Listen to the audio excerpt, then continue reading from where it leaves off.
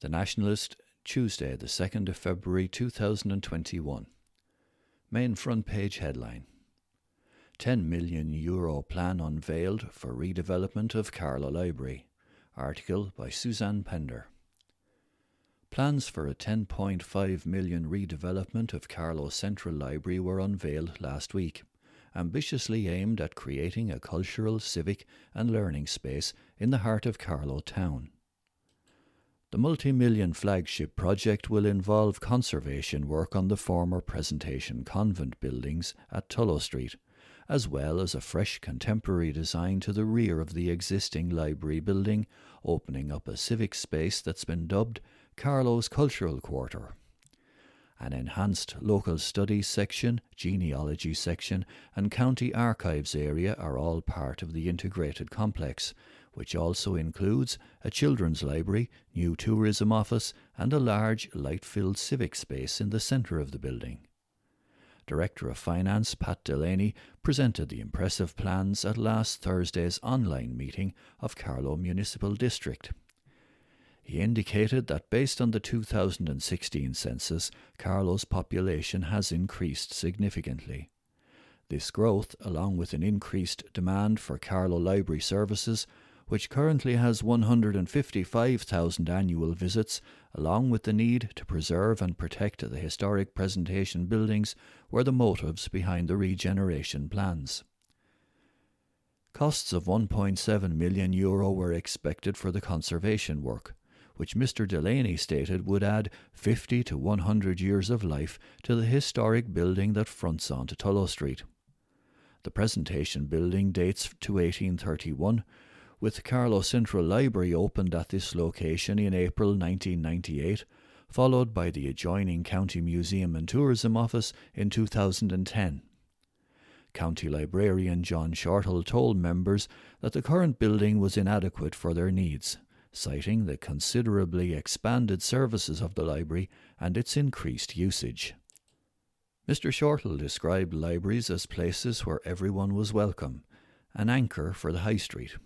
Therefore, they needed to reflect this, becoming places of learning and places of relaxation.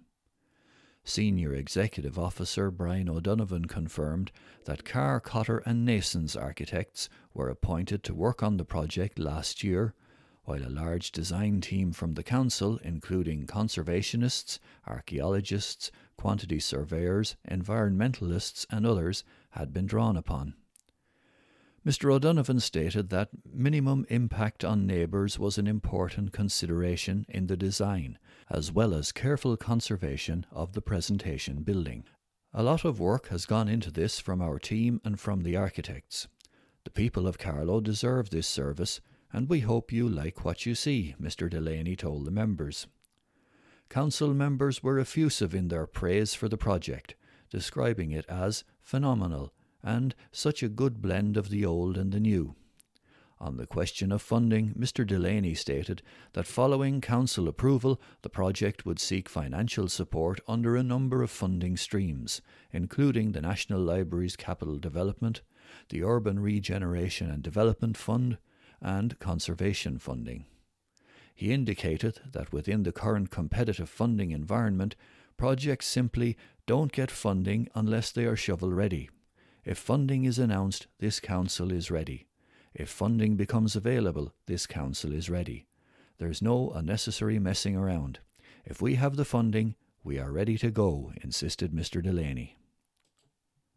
New venue at Potato Market will transform centre of Carlow town. Article by Suzanne Pender. The impact of an eye-catching new civic space has been described as potentially huge for Carlow town centre.